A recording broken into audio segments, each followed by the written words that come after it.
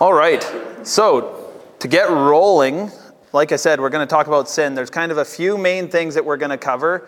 I'm not great at bringing out, hey, this is the next point I'm talking about, but I'm going to lay them out here so that as we're talking about the stuff, you can hopefully see where stuff fits in if I forget to do that. So the main things that we're going to talk about is what is sin. Next will be where did it come from?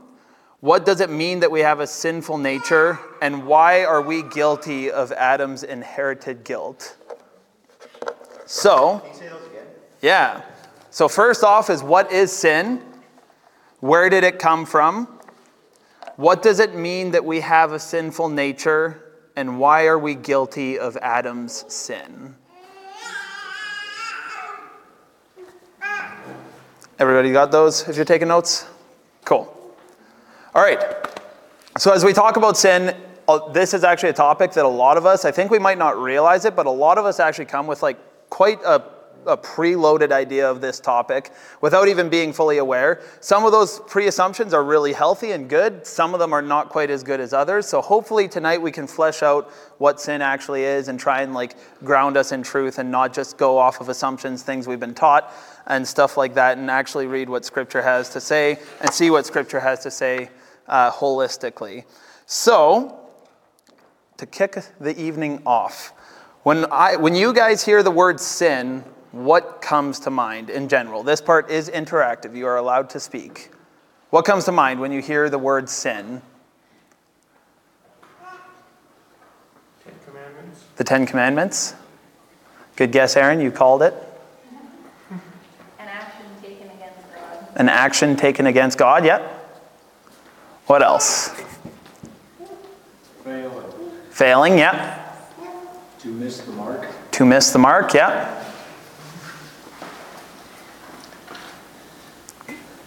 Yeah, those are all good. So, as we covered last week, if you were here last week, if not, that's okay. We're going to quickly revisit. In Romans chapter 5, verse 12 to 19, Paul states that sin enters the world through one man. That's a paraphrase, but he discusses how sin came into the world through Adam and therefore spread to the rest of the world. And where do we actually see that happen? What event is Paul talking about? Where in the Bible would we find the event? Some of you guys, I'm hoping most of you would know. This part is interactive as well. Genesis 3. Genesis 3, thank you. Yeah, so we're going to actually just start our evening by reading Genesis chapter 3, basically as a whole. Some of you guys might feel like it's just to kill time, especially if you've read it a few times and you know what's happening. It's not, though, because Genesis chapter 3, being at the start of our Bibles, it actually lays a lot of really good foundational work for our understanding of what sin is and what we're doing when we do it. And so it's really important to start at the beginning there so that we can understand the rest of the mosaic that's painted about sin throughout the rest of Scripture. So I'm just going to start by reading Genesis chapter 3. And what I would ask you guys to do is if you're taking notes, take some notes. If you're listening and you're someone who actively listens and you just have to sit there and process what's being said, what I would ask is that you guys, as we're reading this, start to pay attention to the order of events and how God reacts to stuff, how Adam and Eve react to stuff, how the outside world reacts to them, those types of things. Ask yourself lots of questions as we're reading this, because this lays the foundation. And so I'm going to start, and you guys can follow along. If you're curious which translation I'm going to read from tonight, it'll be the ESV, in case that's easier for you to follow along if you have the same translation. So Genesis chapter 3, starting in verse 1. Now the serpent was more crafty than any other beast of the field that the Lord God had made. He said to the woman, "Did God actually say to you, 'You shall not eat of any tree in the garden'?" And the woman said to the serpent, "We may eat of the fruit of the trees in the garden, but God said, 'You shall not eat of the fruit of the tree that is in the midst of the garden, neither shall you touch it, lest you die.' But the serpent said to the woman, 'You will not surely die, for God knows that when you eat of it, your eyes will be opened and you will be like God, knowing good and evil.' So when the woman saw that the tree was good for food and that it was a delight to the eyes and that the tree was to be desired to make one wise, she took of its fruit and ate. She also gave some to her husband who was with her, and he ate. Then the eyes of both were opened, and they knew that they were naked, and they sewed fig leaves together and made themselves loincloths. And they heard the sound of the Lord God walking in the garden in the cool of the day. And the man and his wife hid themselves from the presence of the Lord God among the trees of the garden. But the Lord God called to man and said to him, "Where are you?" And he said, "I heard the sound of you walking in the garden, and I was afraid because I was naked, and I hid myself." He said, "Who told you you were naked? Have you eaten of the tree which I commanded you not to eat?" The man said, "The woman who you gave to be with me, she gave me the fruit of the tree, and I ate." Then the Lord God said to the woman, "What is this that you have done?" The woman said, "The serpent deceived me, and I ate." The Lord God said to the serpent, "Because you have done this, cursed are you above all livestock and above all the beasts of the field. On your belly you shall go, and dust you shall eat all the days of your life. I will put enmity between you and the woman, and between your offspring and her offspring. He shall bruise your head, and you shall bruise his heel." To the woman he said, "I will surely multiply your pain in childbearing. In pain you shall bring forth children. Your desire shall be for your husband, and he shall rule over you." And to Adam he said, "Because you have listened to the voice of your wife and have eaten of the tree of which I commanded you, you shall not eat of it. Cursed is the ground because of you. In pain you shall eat of it all the days of your life. Thorns and thistles it shall bring forth for you, and you shall eat the plants of the field. By the sweat of your face you shall eat bread, till you return to the ground, for out of it you were taken, for you are dust, and to dust you shall return." And it goes on till the end of the chapter there. So this is like our first big event that we see in Scripture, that we see sin active. So I think a good starting point when we're reading something like this is to actually understand the words that are used. And so, again, we're going to be hopping away from this, but this is the foundation. So always remember what's going on in this passage with whatever we talk about. Does anyone happen to know where the first use of the word sin is in the Bible? Any guesses? Genesis is correct. Any more specific guesses? Cain and Abel? Yeah, Cain and Abel. It's actually not the fall narrative. We don't actually see the word sin used, not even in the original Hebrew text. It's not actually used in Genesis chapter 3. Genesis chapter 4, verse 7 is the first time that the specific Hebrew word sin is seen. By chance, I know we have a couple of people that like Hebrew in the room. Do you know what that word is? If not, I have it, but I just want to give a chance. Do you know it, Harlan, by chance? What is it? Hatah, yeah. And so the word hatah actually just means to miss the mark.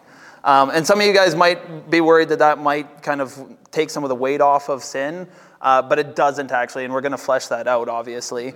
But it means to miss the mark.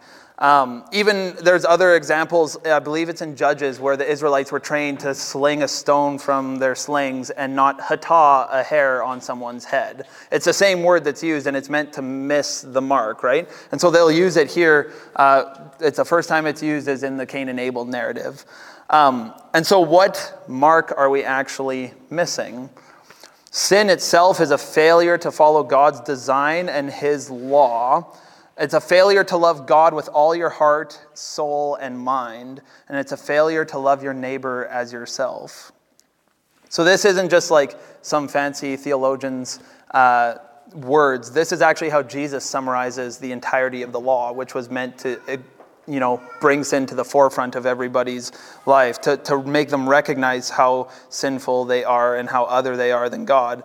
And how does he summarize it? In Matthew chapter 22, verses 34 to 40, he summarizes it exactly like that. Love the Lord your God with all your heart, soul, and mind, and love your neighbor as yourself. Paul's view of the commandments are the same, right? And so in Matthew chapter 22, when Jesus is summarizing these things, there's two things that lead to sin, or that are sin. Any one of these two things is sin: a failure to love God and a failure to love your neighbor. A failure to love your neighbor as yourself is a failure to love God as well. So, I'm hoping that if you guys are paying attention to Genesis chapter 3, you might start to see that. But what we're going to do is we're actually just going to talk about the Cain and Abel story here really quick, and then we're going to go back to Genesis chapter 3. Like I said, we're going to hop around because we're trying to build a picture, so it's okay to do that in this case. In Cain and Abel's story, I could read it all, but I think with everybody here that I see, I think we should be able to build a picture of what happens with this narrative in Cain and Abel. So what actually happens between Cain and Abel? How does that narrative go?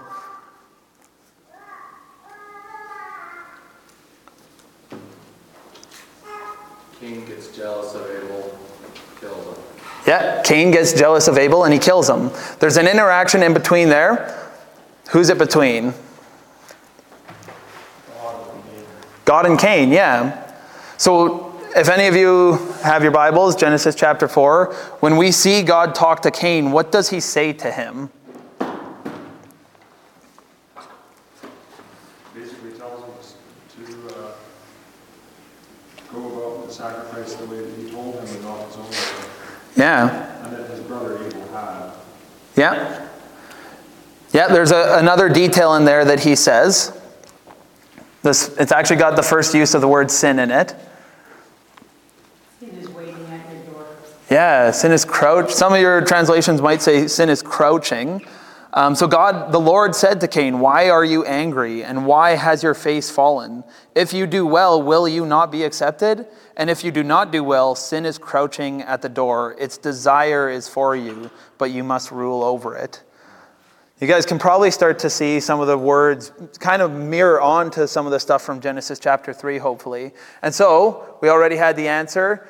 Cain ends up killing his brother. He sins against his brother, but he also sinned against God because God directly told him not to. Phil, go ahead. There's something interesting in that verse that I've heard a sermon go into quite a bit of detail on it. The wording used there is also the same wording used in the curse of the woman, that its desire is for, her desire will be for her husband. Yeah? And the sin's desire is for Cain. Yep. And it's interesting. We can talk about it later too. Yeah. Yeah, no, that is interesting. And that's exactly what I mean by starting to see some of those words map onto each other, right? It starts building that picture and fleshing it out, right? The curse on the woman is not that she'll desire her husband in marriage. That's a good thing, right? Yeah. God made us to be that way. It's actually, I believe, and this is what I heard in the sermon, and it makes sense to me, that it's a desire for her husband's role. Which, I don't know if that makes sense to people, take it for what it's worth, but it's the wording that it's her desire will be for her husband. So to become. Kind of. Which is what's going on now. And I think that we can all look around and probably say, yeah, we've probably seen that. Yeah. And it's a curse. And we have, I guess, as Christians, we have to deal with it, live with it, and maybe fight it. Yeah. When the kind of temptation comes. Yeah. And so with that then, building off of that, what language do we see used of sin in this passage in Genesis chapter 4? What kind of language is used with it to describe what it's doing and how it's interacting with humanity?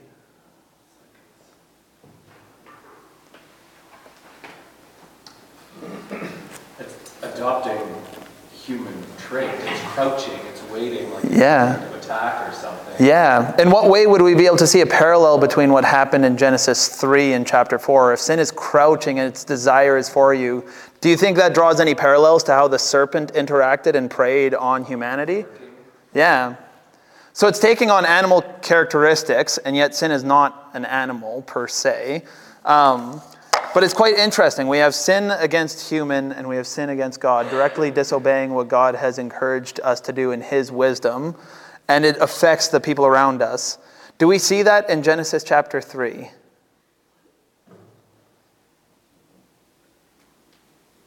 Yeah.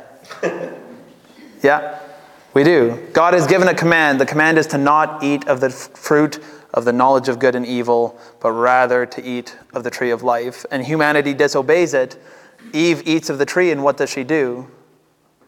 She gives it to Adam. She affects other humans with her sin as well, right?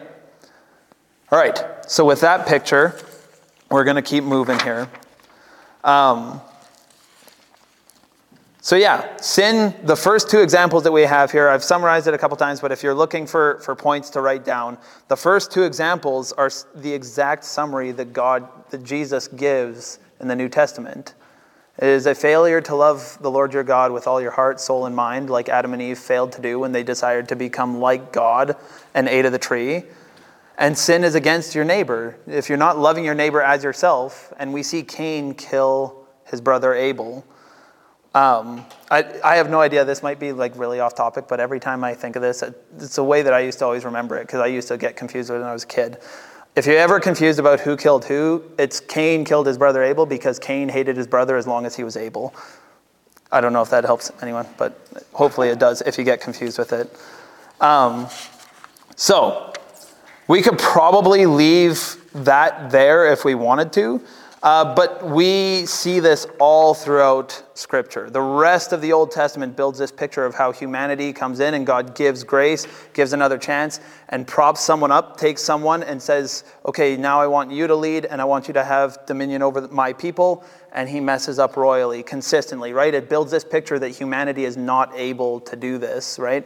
We see the sin nature play out now throughout the rest of Scripture. We're going to cover sin nature a little bit later, but we see that expanded on in the Old Testament especially.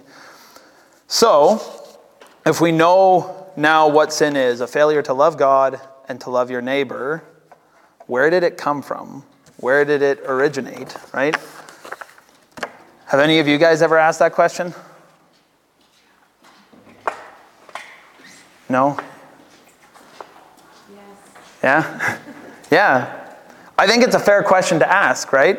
And so when it comes to teaching about theology, I think this is a question, this is one of those that will probably leave you with more questions than answers. But that is not necessarily a bad thing. I think especially in our culture, we thrive off of being able to find the answer to absolutely everything. And I think this is one of those where we can be okay and still have good theology to rest in tensions that we find in Scripture. But that doesn't mean that there isn't things that we should talk about with this. So yeah, along the lines of what I was just saying, Richard Phillips once said, the attempt to make rational sense of sin will always run aground on the inherent irrationality of sin. It doesn't make sense that we would sin. It doesn't make sense that Adam and Eve would sin. So to try and understand why sin would come into the picture won't make sense. They were in perfect relationship with God. They had what they needed. They were in good relationship with him. And yet they chose to sin. Phil, I saw your hand go up. I think in Ecclesiastes, I believe it talks about Lucifer before it talks about him falling. I think it's Ecclesiastes. Yeah. It describes him and his coat of sapphires, and he was the highest. It talks about him being the highest angel in heaven. Yeah. And then it says that he looked on God. It's like, I believe it's like God talking about him. And it's comparing him to the king of Tyre, I think, the current king of Tyre at the time. And then it kind of goes between this description of the king of Tyre, and it like all of a sudden changes and it's talking about Lucifer and how he thought of himself. And that was the first, I guess you could probably say that's the first instance of sin. Yeah. But he looked at God and basically said in his heart, I want to be God. Yeah. Yeah, you're not wrong. I don't remember if it's in Ecclesiastes. Andrew, you might know. Ezekiel. 28. Yeah. So you're not wrong. There is that passage. But again, the question is raised, why would he feel that way? If we know Yahweh is who he says he is, why would he feel that way? It's not rational even for him to feel that way. And yet he did. And God created him able to feel that way. So, there's something that does need to be, or a few things that need to be said. There's lots that could be said about the origins of sin, but there's a few things that must be said if we're covering this, especially in a theology course or just in general. First of all, God does not love sin. He doesn't even like it. It's not good. 1 John 1:5 says, "This is the message that we have heard from him and proclaimed to you, that God is light and in him is no darkness at all." That is a true statement. There is no sin in God. He does not love it. God is not pleased when we sin at all. Psalm chapter 5, verses 4-5, "For you are not a God who delights in wickedness. Evil may not dwell with you.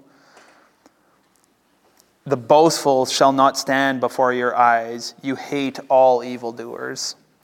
Deuteronomy 32, verse 4 says, "The rock, his work is perfect, for all his ways are justice. A God of faithfulness and without iniquity, just and upright is he." So God does not love sin. He is not able to sin. If we were to try and say that he is able to sin, then we would have to go against all of the attributes that we discussed in the first couple of weeks. Those attributes are, if they stand true, and they do, mean that God is unable to sin, is without sin, and is not guilty of any kind of sin. And yet, there's a tension that God is sovereign over sin. To deny the opposite and say that he isn't sovereign over it would be, again, to deny his attributes. So Scripture talks lots about his sovereignty and his providence over sin. And so some examples that you guys might be familiar with, and if you have more, then I'd love to hear them as well as we talk about this, just because other people might want to hear them as well. But some examples would be Joseph talking to his brothers after having been sold into slavery. Joseph, again, paraphrasing, Andrew, if you know the passage off by heart, I didn't actually note it down. But Joseph is talking to his brothers, and in essence, he says, what you intended for evil, God meant for good, right? We see Jesus on the cross as the ultimate example of this, right? The very most heinous crime, the very most heinous evil that this world has ever seen, the murder of a completely innocent man, God used to free his people for those who believe, right? God planned for Jesus to die on the cross so that there was payment for sins. There's the hardening of Pharaoh's heart in Exodus, right? We see both Pharaoh harden his heart and keep the people in slavery, and we see God harden Pharaoh's heart. And he does it so that he's known. We see the whole book of Job as this, right? The Satan comes and asks God, hey, your servant Job, right? Can I go and make him fall? He's righteous. Can I go and do that? And God allows him to do that. I don't know. Can you guys think of any other examples of? Romans 1. Yeah, Romans chapter 1. Giving people over to it. Yeah. Yeah, that's a good one. Maybe Esther? Yeah. Yeah, I would agree. I mean, Judas is a good example. Yeah. He chose to betray Jesus, but it says that he was destined to do so. Yeah. So it's both. Yeah. Yeah, even how Jesus talked about him, he told his disciples many times that someone was going to betray him, and it wasn't just Jesus drawing holy straws behind his back that night and, oh shoot, it's Judas, right? He knew. I find that interesting too, because it also says in John that Judas' sin was worse than Pilate's. Yeah. So yeah, there is a ton of examples throughout Scripture. And so this is what I mean by having that tension that as Christians, yes, there is good. It is good to question some of these things and try and flesh out our understanding of them. But there is, to some extent, a tension that we just have to live with, I think, as we see this play out through Scripture. Yeah. So you said at the beginning of that part of the discussion that God is sovereign over sin, but can you define what you mean by being sovereign over something? Yeah, so what I would mean by being sovereign over something is that he is all-knowing, meaning that he knew that it would come into existence, and that he was aware of the consequences of sin that would happen because of it, right? He is sovereign in the fact that he knows that people are going to commit sins before they commit them, but he's also sovereign over who is going to be saved in the end, right? He knows these things. I don't know, Andrew, if you want to... Or Robbie, yeah?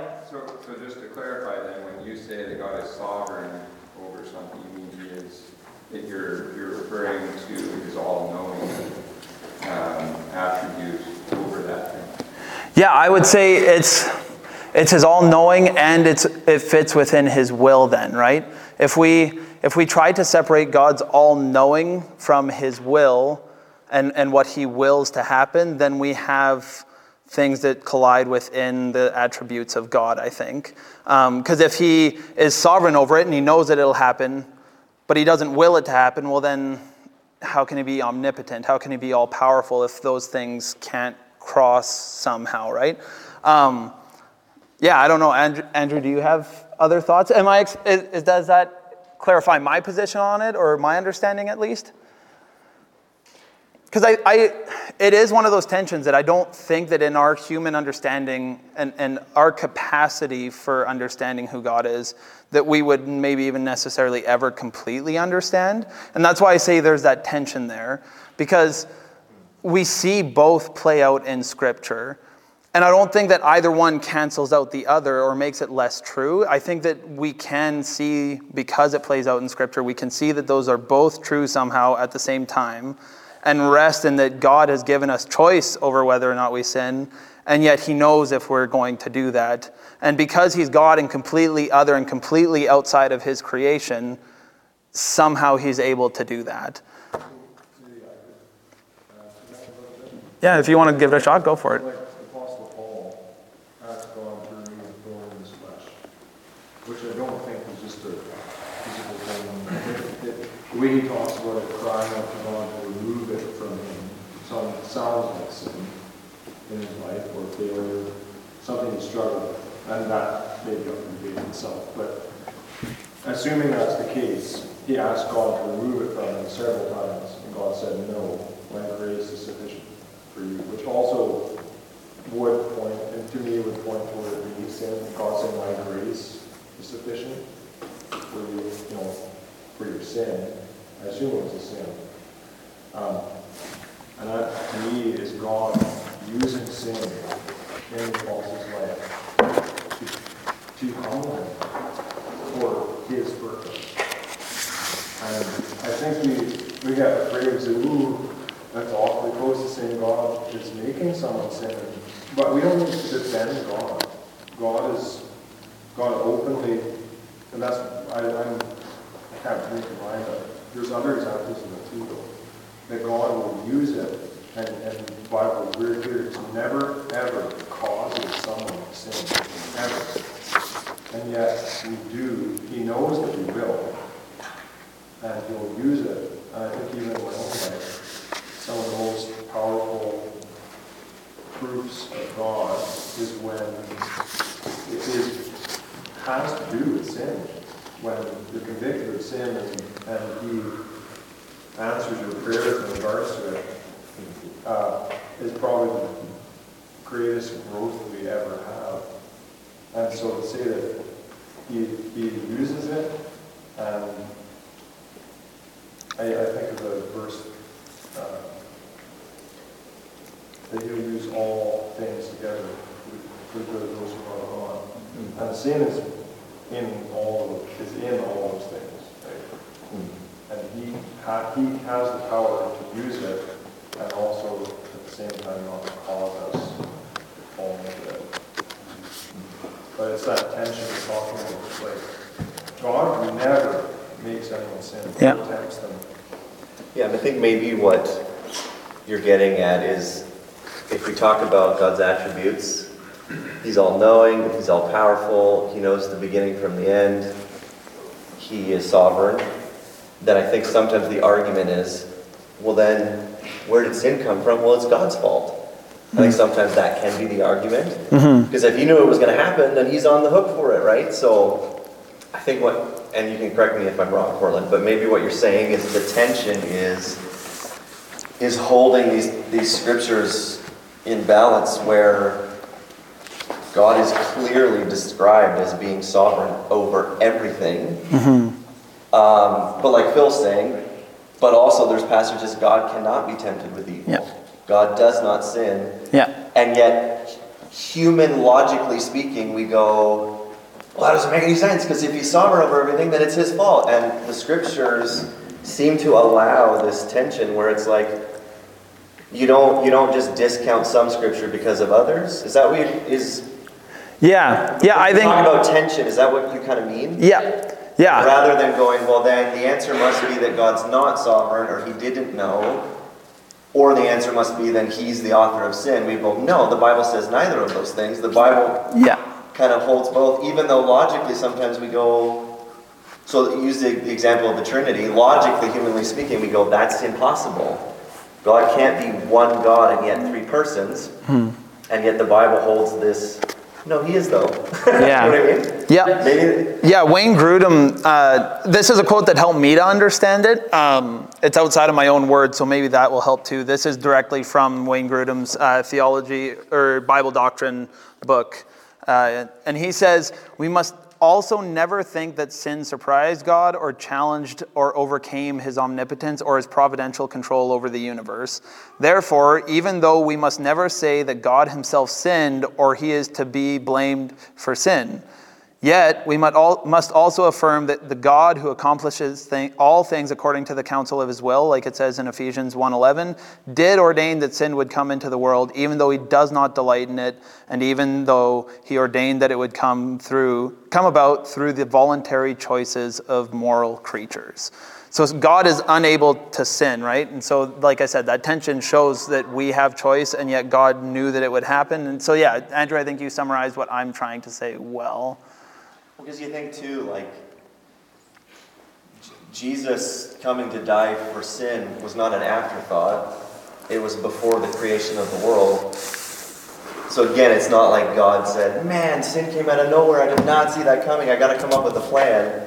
He had the plan before he created everything. So he was aware of it, and yet I think, we would never say, well, then it's God's fault. No, we chose, even though he knew. It's just kind of this.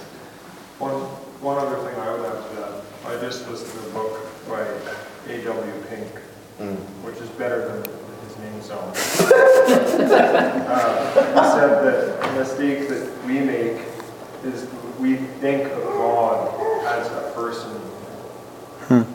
A person in our understanding. We think of him as a human, actually. Inevitably, because we know humans, and we know that we're in his image, and so it's close, and it's kind of like, well, in our minds, we're almost like, that's good enough, and we characterize him after humans. Whereas we're a shadow and image of him. We are like him in some ways, but to think of him, like we struggle with these ideas that seem like they're opposed to each other, and we're actually talking about a being who is very different from us. Like you said, the Trinity, like God's nature is, if you said a person knew that sin was going to happen and created the world and all this stuff, you'd be like, that can't happen in a human mind. Like you can't know about it and have it happen without you being involved. But God is not a human. And so I think it helps to bring ourselves back to remembering that God is not human. God is not like us. Yeah, and it's also okay to wrestle with these things, right?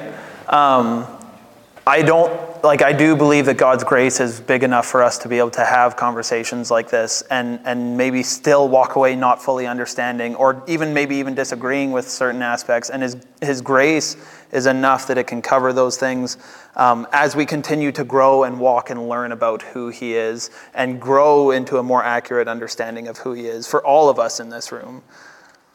So I don't know. Do you have any other follow-up questions or? I think just from some of the things Andrew and Phil were saying, and used, I guess some of the important terms that we need to really define, or not define, but use in talking about this sovereignty of God over sin is words like cause and knowledge or foreknowledge, because they're very different things. Just because God knows something's going to happen does not mean that he causes it to happen. You mentioned that, I think, when you mentioned in that book you were reading there that it's the free will of man that caused sin. That's the root cause of it. God knowing about something happening and allowing it to happen does not mean he's not sovereign over it, that he couldn't stop it. It doesn't mean he caused it either. So it's, and we have to make those distinctions because our understanding of God becomes very skewed if you don't.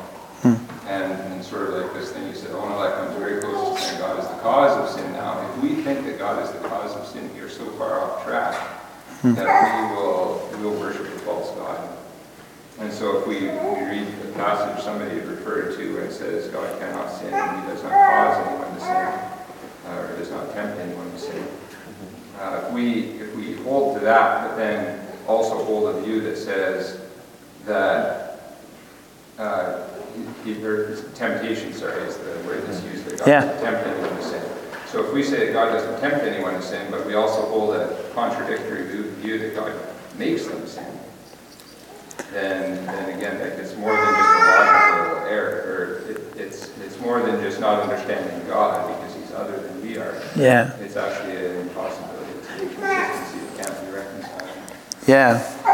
Yeah, I think I think along the lines of what all of us are talking about here is to look at it, I don't know, Andrew, you can let me know if you think I'm off or anyone else can too, is to look at it like through the lens of, is it a test or a trap? Right? God doesn't lay traps for us. He doesn't tempt us. He doesn't set things in front of us and dangle the carrot in front of our face and like say, ooh, like come do this thing that's against me. But I think God does set tests in front of us. And the difference between a test and a trap is the motive behind it and the person behind it. So if you look at the test in the garden, even the way Paul talks about in Romans chapter 7, about the law, and he didn't know sin before he knew the law, but was the law wrong? Was the law bad for bringing that to light? Absolutely not. The law is good. And yet it allowed sin an opportunity to be brought forth. So when God in the garden created the tree of the knowledge of good and evil, he wasn't wrong in doing so. He wasn't evil in doing so by any means, right? We even read that all of creation is good. It's very good. It's the act of man that is wrong there. And so a trap is set by someone with wrong motives, right? You see the serpent lay a trap. He tests their knowledge, but it's not a test in the good sense. It's the test as in like trying to get them skewed off of what God has said. I don't know, does that help? Because laying out a test could provide an opportunity for something, even if you see the people, because God does this throughout the rest of the scriptures as well, is lay opportunities in front of people to make the right decision, to follow him, to follow his wisdom, to live life in the way that he's ordained it, similar to Genesis chapter 1 and 2, where he gives them the tree and says, eat of the tree of the life, not of the tree of the knowledge of good and evil. And they choose wrong. And you see even stories like in the desert when Moses strikes the rock instead of just getting the water to flow. God told him what to do, but Moses directly disobeyed. We see stuff like that, right? The test is not a wrong thing. It's an opportunity to show that we love God. It's an opportunity to show that we want to serve him and be in relationship with him, is how I would put it. I don't know if that helps. I hope it does. Without a chance to like God wanted creatures that would glorify him and obey him. And you can't obey somebody if you don't have a chance not to. You're just a useless animal that does what it is made to do, and that's all. Does it say anywhere why he wanted that in the first place? Why create something just to obey? Well, to glorify them and to honor them. I think Paul talks about that to some extent, about the purpose of Christians. And it fits with the idea of surrender too. If we're going to surrender our lives to God, if there's no alternative, then we're already. But I'm backing up a little bit further. Then why have it all at all? Was God lonely? Like, did he know? You know what I mean? But that's what I mean. Where's the? I'm not quite really good at that stuff. Well, I think there's some answer if you look at the cross and look at the love that God poured out. They wanted something to love. I think God, through the cross, showed his character, and not that he needed to. He knew his character in himself, but I think it glorifies God more. So Christ on the cross glorifies God, that sacrifice for sin. And I think that's something God desired to bring about and didn't need. There needs to be a very clear distinction between that. Didn't need us. Yeah. Yeah. Maybe that's because of his nature. If Scrooge is a good example, he had all this good stuff, his money, kept it all for himself. And God's nature is such that he will give of all the gifts that he has, but he has nothing to give it to. Right? He didn't need anyone to give it to, he was still good. But he created us because his goodness just, it flows from him to anything that he created. Yeah, I think Scripture paints a picture that God he desires to be glorified. It's not that he needs to be glorified, but he desires to be. All of creation cries out to him, right? All of creation sings his praises. And so even then to think of if we're thinking of the topic of sin, how is God best glorified? It's through, and hear me out, there's two options here. There's the option A is that he's glorified through the forgiveness of Jesus Christ, through his life, death, and resurrection. Through God's forgiveness, through our belief in that, he is glorified, right? Because he is shown as a God of love and mercy and justice and peace. And when God enacts justice on people who do sin, he is also glorified because he is a just God. And so it's not that sin brings him glory, it's that his reaction to it brings him glory. And our interaction with seeing God be a God of justice brings him glory because it helps us understand who he is. So again, I want to make sure I'm clear. It's not sin that brings him glory in that instance, right? Us doing wrong does not glorify God. However, God's reaction to that brings him glory. Does that make sense? It might be something you have to chew on a little bit. More than willing to talk about it more because it's, like I said, it's one of those things where it's a tension that we have to wrestle through, and I think it's good to do that. But also, like I said, I think for the amount of time that we have in a course like tonight, we'll have to probably keep moving. But yeah, conversations about these, absolutely, they are open to be had because they are important to have.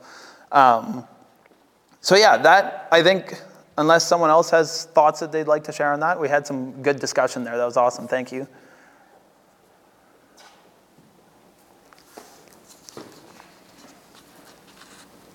All right, so I want to move on then. We're going to be talking about our sin nature and inherited guilt. We see all of Scripture point to the fact that something is gravely wrong with humanity. I think Scripture very much so helps us with this, but I think even if you guys were to look around in your lives, you would probably be able to see and agree that something is desperately wrong with humanity. I'm sure you guys have seen evidence of that in your own life, whether it's sin against you, whether it's ways you've sinned against other people. We know that there's something wrong, and Scripture paints the same picture, but paints it incredibly clear. And so, we see an example like Cain and Abel, and what happens? There's murder, there's sin against man and against God. It is not good. Why does God flood the earth? It's because it's filled with evil. It's filled with violence. And violence is not good in God's world. What do Abraham and Sarai do when God's plan doesn't come to fruition in the way that they were expecting? Is anyone familiar with that story? What do?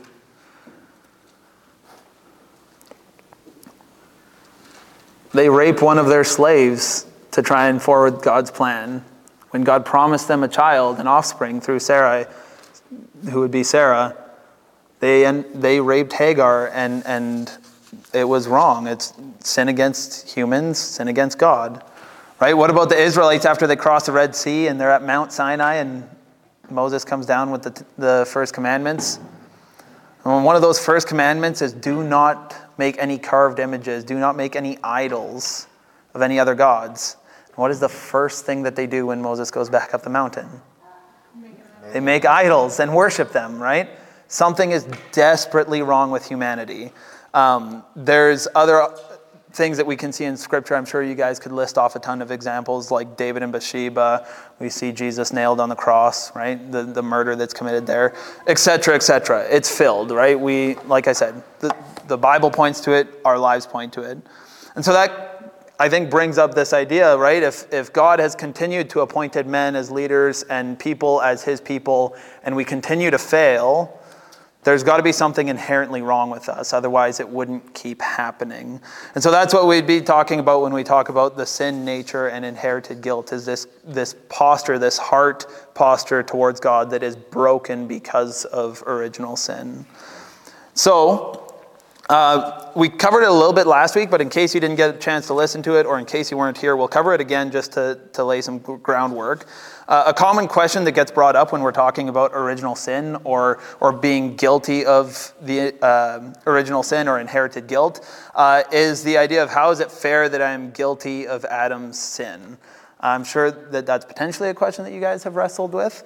And so there's a few things that I think can help our understanding with this. And that is that the New Testament, for one, talks over and over again about how we all fall short of the glory of God. Not just one person, all of us do this. Ephesians chapter 2, Romans 3:23, Romans 14:12. Like, you can list off a ton. We could be here for quite a while if we were to just list verses and read them. And so what Scripture does is Scripture paints Adam as a picture of what humanity is. What all of humanity is. I'm not, maybe this will help your understanding. This is something that I didn't think of until just now. But if you didn't know, in Genesis chapter 1 and 2, scholars actually do a lot of work translating the name Adam and the word man, because in the Hebrew, they're actually the same word. It doesn't change throughout Scripture, but the scholars have to do the work of trying to figure out where they're using it as a proper name versus using it as man. And so with that picture, if Adam is a representative of man, even in Romans chapter 5, I believe it is, where Paul talks about sin entering the world through one man, he's painting this picture of that Adam is kind of this image of what we are in this room, what humanity has been throughout history as a whole. And so through that sin, death was brought in, and all people sinned and all people died. Death reigned from Adam to Moses before the law even was there, proving that sin was still an issue. It's not like sin went away, even though there wasn't a law. And so we see Paul talk about Jesus in this way too, as a symbol of what the new human should look like, as what true image bearers of Christ should look like. And so last week I clarified, and I'll say it again, and we can talk about it if there's questions, absolutely. Adam's original sin, his heart posture, specifically about eating the fruit, we are not guilty about eating the fruit. You and I are guilty for our own sin. However, the inherited condition, the inherited guilt, the inherited sinful nature that we are all guilty of from birth is transferred to every single human that has come into existence. Does that make sense? Is there any questions or anybody have comments about that? I don't want to just skim over that and not leave room for discussion about that.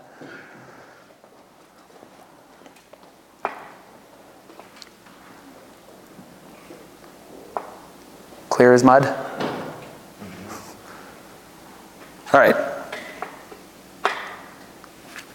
So, if we're not guilty of Adam's sin, we are all guilty of our own sin. Like I said, there's tons of passages that show this. But I think in our own lives, we would see this too. We all have that natural bent towards sin. Our own hearts are sinful. So we've talked lots about how sin is against humans and against God, right? Sinning against a human is sin against God. Sin against God often affects other humans. But it's a heart posture that is this sin. And that's why behavioral modification, so in other words, if you notice that you're doing things wrong and you think I should stop doing that, just stopping that action is not enough. Behavioral modification is not enough for salvation. We need a heart change. We need to be changed by our very nature and to be made into the image of God. And so that is why then when we go throughout life, we see ourselves come up against situations where, yes, we might not choose to act out on our sin. Sin might not manifest itself in a physical action. But that's why Jesus in the Sermon on the Mount is able to, through that, explain that, if you look at a woman with lust in your heart, you've already committed adultery, right? They would always teach that you couldn't commit adultery as in actually going out and doing it. And Jesus came and upped the ante, because if it's in our hearts, it is still sin. Does that make sense? Yeah? Is there any questions so far? I've talked a lot. We're ripping through this.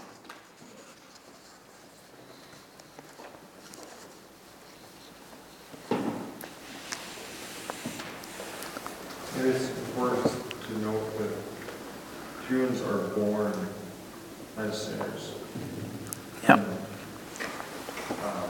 I think I listened to the last week's study, and I think you did a really good job of explaining, even though children are born into sin, that, and it's not perfectly clear, but there's passages in Scripture that would point toward God having mercy on them. But I think if you get to know any 2-year-olds very well, in their natural state, if they're left, like if you left a 2-year-old to do whatever it would will to do, it's pretty clear that sin is there. And even the verse, I think it's in Proverbs, it talks about parents raising children. It says, "You shall beat him with a rod and save his soul from hell." And it's giving parents, saying to parents, you're responsible to discipline and to get that out of them. They're naturally that way, and then parents have a responsibility to train them out of that and save them. And I think to take part in saving that child, I guess you could say, part of what brings them to Christ. So. Yeah. Yeah, any other thoughts or comments? So if we're born with like a natural bent towards sin, a sin nature, what happens when we come to know Jesus? Do we still have a sin nature? Or does Jesus take that away? That's a good question. This might be like I'm trying to trick you. I was going to say, is this a test or a trick? It's like, so literally this, last week, I listened to a podcast, someone asked me, hey, can you give me some of your thoughts on this thing? Mm-hmm. And the guy in it said, no, when you surrender to Jesus, he takes away your sin nature. You're a saint now. You don't have a sin nature. It's possible for you to be perfect. Gnosticism.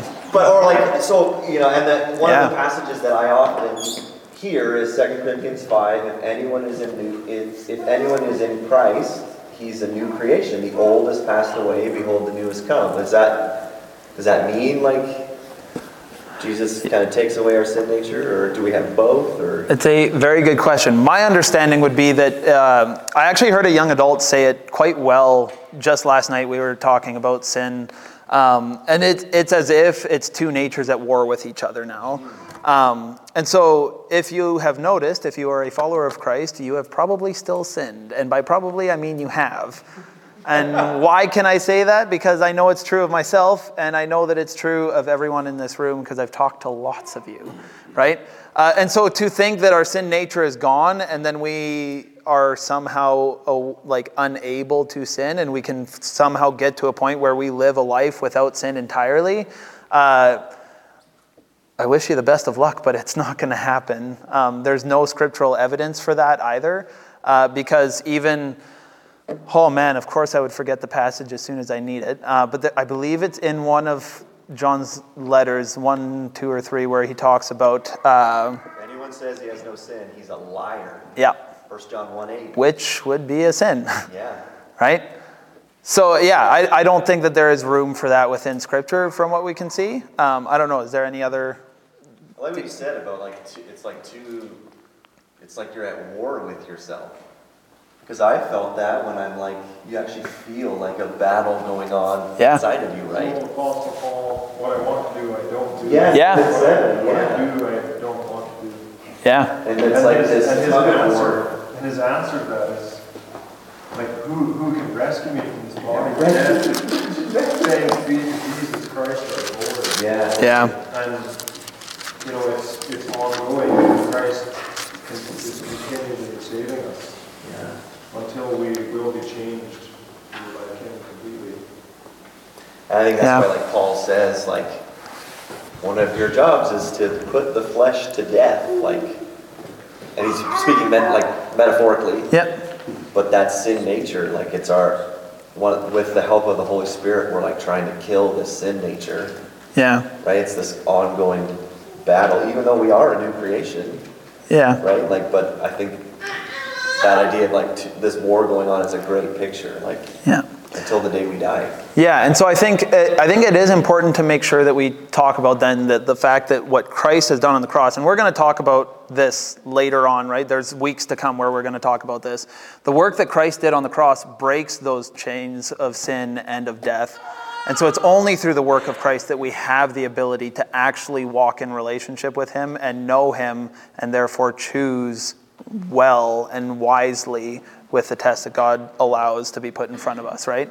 So, a good, like if we can get on a really real level for myself when I was struggling with addiction, when I first started coming out of that, I remember very distinctly, and even to this day there's moments like this where there's something put in front of me, so to speak, and there is this conscious choice that can be made of, do I want to sin or do I want to follow God?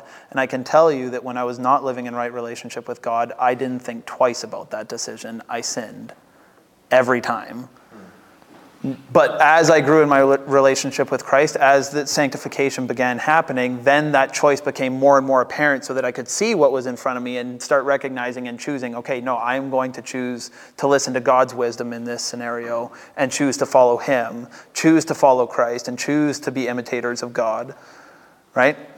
So that's a process that happens, and I think that it would be fair to say that as followers of Christ, if you have truly accepted what Christ has done for you, that you will over time in your life sin less, but that does not mean that you will be sinless, right? The way I describe it to my kids is like it's like a muscle. So like you have your sin nature, and then you have wanting to please God, and every time you get into the sin nature, that muscle gets bigger and bigger, and so it gets easier and easier to sin. Yeah. Vice versa, every time you turn away and look to God, that muscle gets bigger, Yeah. and it actually gets easier and easier. But Yeah. it takes that conscious effort to acknowledge both, Yep. and then to make a choice, and it'll get easier. Yeah. Even chemically speaking in our brains, that you're actually describing what happens. It's kind of wild. I mean, imagine that. God created us as physical beings, so there's physical evidence to what happens, not just fluffy feelings about it. But the way I picture it, in your brain, there's neural pathways that are always firing. So every decision you make, everything you interact with, there's neural pathways that are being fired. And every single time your brain sends electricity down one of those, that pathway gets stronger and stronger and easier in your brain. It's like water. It will take the path of least resistance. Your brain does a similar thing because our brain is processing so much information that it takes the easiest route. So when you're confronted with sin, if you continually choose to sin, that is going to be the pathway that your brain takes easiest. And it's fascinating because, scientists would be willing to debate it because it's the world that we live in, but it's like when God comes into your life and you accept what Christ has done, that there is a break on the power and the hold of that. And so then when you start recognizing what Christ has done and there's that event that's big in your brain that you have become a follower of Christ, I will say I'm not a scientist, so maybe these aren't the words that they would use, but it literally opens up the possibility for new pathways to be made. And so the way that I look at it, when you're talking about sin nature, this is how I'm going to try and connect our thoughts. If you've ever walked in a field with a ton of snow, chances are you're probably going to walk in the footsteps of the person behind you, and over the course of a month, there's probably going to be a pathway that's beaten down the field, right? If that pathway is the only pathway, of course it's the one you're going to take, right? You usually make fun of people that fall off that trail. However, when we have an interaction with Christ and we decide to follow him, it's like we are choosing to step off of that pathway and start making a new one, right? And so we've recognized that maybe that isn't the best way across this field. And so then we can choose to step off of that path. But every time you come up to it, you'll probably still be tempted, like, I don't want snow in my boots again. I don't want to have to like take the extra energy to walk through this.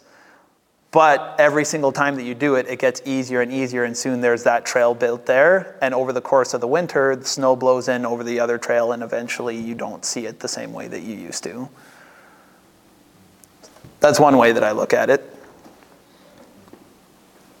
When we're talking about the struggle against the sinful nature, it's important to keep in mind that it's not just a struggle against ourselves and our sinful nature. So like even when you read in Ephesians that talks about how we struggle against the rulers, we struggle against the authorities, the powers of the dark world. Mm-hmm. Yeah, Andrew talked about that when we were covering spiritual beings in one of the last theology sessions. Yeah. It's not just against flesh and blood, right? So then that actually brings me exactly to where I was hoping to go with this conversation. So imagine that. God's sovereignty, right? The next thing that I wanted to bring up is that I think sometimes, and maybe these aren't the words that you would use for yourself, so bear with me and I'll try and flesh it out to help explain it. But I think sometimes we think of sin as this like other supernatural entity that is in our lives, right? It acts kind of like another demon, so to speak. And I don't believe that Scripture gives good evidence for that. I think that Scripture shows rather that sin is a result of our own choices and our own heart posture towards God. So even with Adam and Eve, yes, the serpent was there tempting them, but their own choice is what is counted as the sin. Paul in Romans doesn't go back and say, if it wasn't for that darn serpent, we wouldn't be here, right? Sin entered the world through the serpent, and now here we are. He doesn't. He shows that the blame is on Adam. And even the fact that God would punish the sins of us and not just be like, well, it was just a serpent. You guys keep doing whatever you guys want to do, right? Sin is not a supernatural entity in our lives. It is a heart posture. It is our very nature that we would be against God because of the fall. Yeah. All right, before we move on, is there any questions that are coming up? Any thoughts? I know we've had good conversations. I just want to give opportunity that if there is questions or thoughts that we cover those.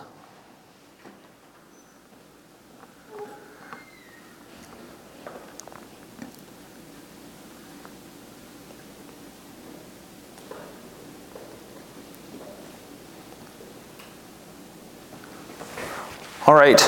Well, we might finish a little bit early this week. I'm kind of surprised we tore through it a little bit faster than I thought that we would. So like I said earlier, I want to open it up that if you guys do have questions, then you can feel free. We're here next week again. If you have questions, you can be early or stay a little bit later or whatever. Or you can send them in, whatever, if you want. Come and talk to Andrew or I. We'd love to do that. But again, like last week, if we're talking about sin, and that's a note that we ended on last week, I don't want to just leave us there. I don't want to leave us feeling helpless. We've already talked about it some. But I wanted to take a moment and share the gospel with you guys, because it's really easy then, I think, to take a look at our lives and recognize the choices that we're making or the choices that we've made and feel this really heavy weight of guilt and shame about those things because they are against a completely and utterly holy God. And so the weight of sin is not just the consequences that we enact upon others, right? If we sin against someone and there's natural consequence, yeah, that stuff is hard to work through often. More often than not, it's horrible to work through. But that's not the utmost of the weight of sin. The weight of sin is that we have sinned against a perfect God, a holy God, a loving God, a just God. And so to make that right, there has to be payment for that sin. And the wages of sin is death. And so without payment for that sin, death is what we all deserve. And so the only way to get around that, by get around it, I don't mean as like a cop-out. The only way for that to be nullified is through payment. And Jesus offered that payment to us through his life and his death and his resurrection on the cross. And to gain access to that, all you have to do is believe. Paul says in Romans, is it 10:9? I always forget this passage every single time. 10:9. He says that if we confess with our mouth and believe in our hearts, then you will be saved. So if you haven't made that decision, I would definitely suggest it. I don't know, maybe that's too lighthearted, but it is a choice to follow God's wisdom that he has shown us here, that is wise unto salvation, or to go it your own way. But not as a threat, but I can promise you that if you choose to go it your own way, it will not end well. So yeah, I think that's it that I have to present. So like I said, we're going to finish that a little bit early tonight. Unless there's other questions or comments, we have lots of time for discussion then, if there is.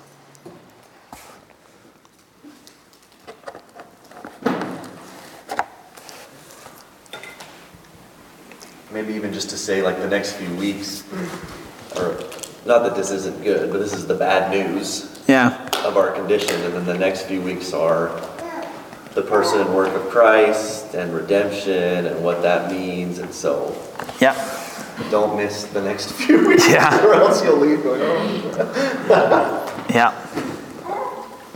I just think while it sounds like it, like we're saying, it seems kind of like down, but the great thing about God is that he promises that he will still work everything out for the good for those that love him. So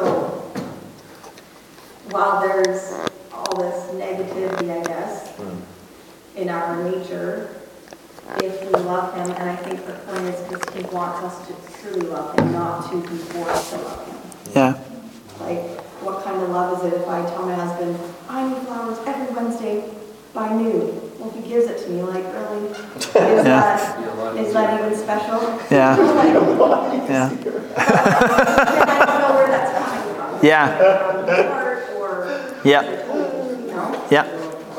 Exactly. Whereas, like, God, I think, leaves so much room for us to decide where our focus in life is going to be. Yeah. And he gives us lots of grace to keep turning to him. And so I think, while it seems negative, it's actually really, really loving. Yeah. Yeah.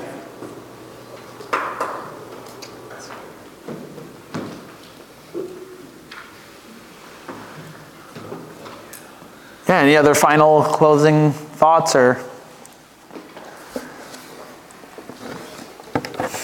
other than Gemma blowing raspberries?